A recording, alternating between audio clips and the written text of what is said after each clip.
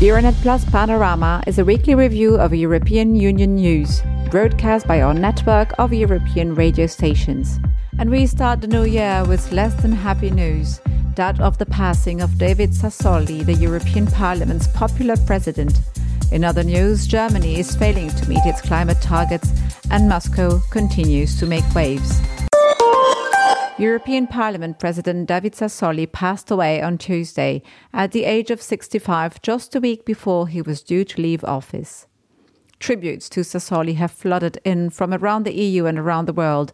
Italy's Prime Minister Mario Draghi honoured the late president during a session at the Italian Parliament on Tuesday. A nome del governo e mio personale, on behalf of my government and myself, I would like to remember Sassoli in particular as an Italian, a leading Italian figure in the service of Europe, its institutions and its citizens.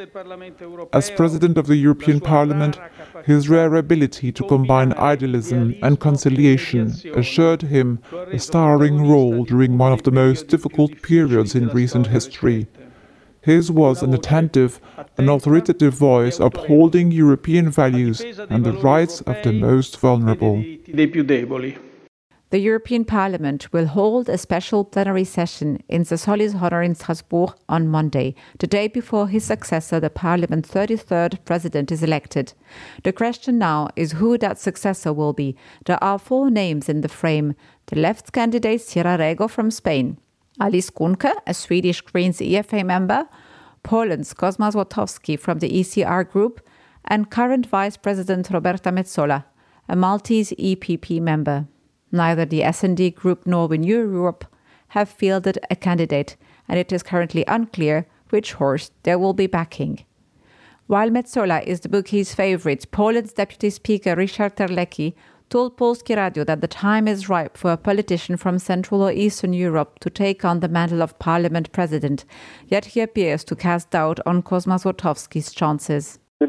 Of course, we do not know how these elections will turn out. It has been said that it should be someone from Central Europe. If the majority in the European Parliament choose a politician from this side of Europe, it would have to be a left-leaning or a liberal politician. The incoming Parliament President will remain in post until the next European elections in 2024 and will be faced with the ongoing challenge of reconciling widely disparate political interests and keeping the voices that threaten to undermine EU values at bay. Liberal Lithuanian MEP Petras Auštrevičius is cautiously optimistic in this regard, though. He believes that extreme right-wing parties are not likely to have a major impact on EU politics going forward, as he told Ginura Diaz shortly before Christmas.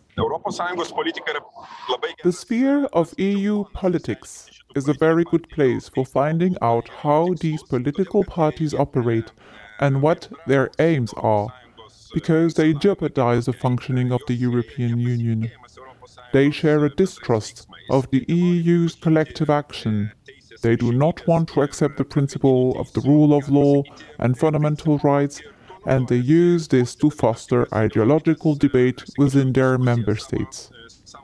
It is unlikely that they will make any great strides at the European level, but in their own countries, take Le Pen or Orban, for example, they are capable of mobilizing an electorate that is more inclined to support certain other political messages than the general principle espoused by the European Union.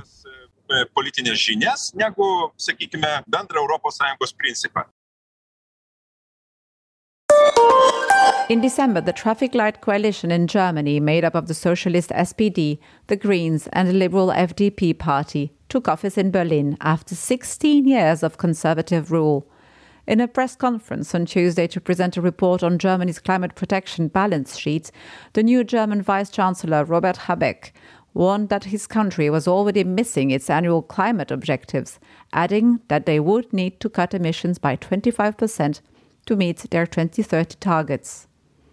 The Green politician, who is charged with economic affairs and climate protection in the new federal government, stressed that for the EU's largest economy to become climate neutral by 2045, it would have to triple its reductions in greenhouse gas emissions. The new government is expected to launch its first package of climate protection measures in April. According to Habeck, this could include boosting tenders for renewable energy, extra space for onshore wind power, hydrogen targets, and an overhaul of the building energy law. Looking at Europe as a whole, Habeck sees many possible paths leading to the goal of climate neutrality, as AMS reports. If Sweden relies on hydropower and nuclear power, then that is the Swedish way. Just as we are forging our own path through the expansion of renewable energies and an infrastructure that, yes, requires gas in the short term, but will as soon as possible convert to hydrogen. There is no need to lecture each other at European level about which path is better or worse. The key thing is that all countries do their bit to reduce CO2 emissions and banish fossil fuels from the system. But on top of national measures, Habeck wants to see the EU's power grid far better connected, something that he insists also makes economic sense. Because in principle this leads to the use of the cheapest energy source, which is also CO2-free, namely renewables. These are even cheaper than nuclear power. So if Europe had a better common grid based on renewables, we would make greater progress with the energy transition in Europe as a whole. At its December plenary, MEPs discussed Russia's large military buildup along the Ukrainian border with EU Foreign Policy Chief Josep Borrell, amid fears of an imminent invasion of Ukraine. In its 16 December resolution, the plenary condemned the situation and threatened sanctions against Moscow, a move that was quickly followed by EU leaders. Subsequently, talks between NATO and Russia took place in Brussels on Wednesday, within days of talks between Russian and American officials ending inconclusively. Kuku Radio spoke to Social Democrat MEP and former Estonian Foreign Minister Sven Mikser, who confirmed that the European Parliament is following the situation very closely. Of course, the European Parliament does not have executive powers. If you look at the documents that have been approved and adopted by the Parliament in connection with Russia's military activities outside its borders over recent months, you can see that there is not quite a consensus in the European Parliament. However, the prevailing view is that Russia's aggressive steps must be met with a response. And we need to respond with unity and strength. I think that, as events unfold, the European Parliament will gradually realize what Russia is and what its strategic thinking is. On another front, Russia sent peacekeepers to Kazakhstan on 6 January, as soaring fuel prices brought people onto the streets to express wider dissatisfaction with Kazakhstan's authoritarian government. The protest quickly escalated, with Russian-backed President Tokayev authorizing the security forces to shoot to kill to quell riots in the country. Zbigniew Pawlak, a Polish expert on the Middle East and the Silk Road countries, told Polskie Radio that although the situation is slowly returning to normal in Kazakhstan, there is still the possibility of further unrest. Kazakhstan will probably never return to how it was, because the current president has to a large extent placed himself in Russian hands. Now, all over the internet, people are touting the possibility that his whole business was provoked by Russia, because we know that Russia, or rather President Putin, is consolidating its power in the former Soviet republics. We are all aware of this. World Health Organization experts warned in a statement published on Tuesday that giving booster doses of the original COVID-19 vaccines ad infinitum is not a viable strategy with which to tackle emerging variants. The WHO Technical Advisory Group on COVID-19 vaccine composition has called for the development of new jabs that offer improved protection against transmission and elicit longer-lasting immune responses.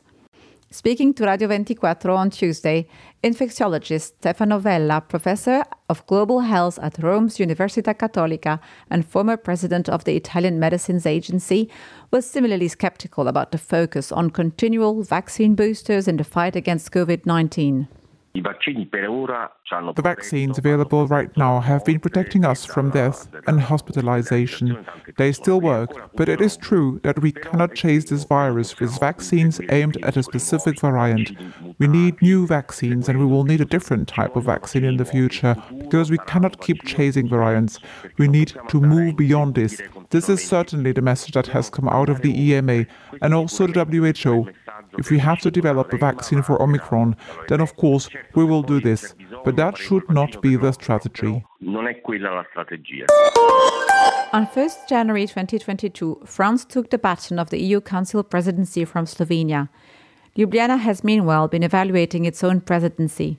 The country's finance minister, Andrej Šircelj, believed that its key role in orchestrating the disbursement of some 45 billion euros in recovery and resilience funding to 20 member states in order to tackle the consequences of the COVID-19 pandemic was one of Slovenia's primary accomplishments. In terms of legislative dossiers, the minister pointed to the political agreement on reduced VAT rates as one of the crowning achievements of Ljubljana's 6-month tenure. RTV Slow reports. All member states will be able to adopt greatly reduced tax rates, notably for specific products and services, such as food, low-emission heating, the supply of solar panels, the supply and repair of bicycles, and medicines. The new VAT rules are expected to enter into force in the middle of 2022. They update the list of goods and services for which lower tax rates or exemptions are permitted, bringing them into line with the EU's green, digital, and public health priorities. Well, that's it for now. We meet again next week for another round of Euranet Plus news.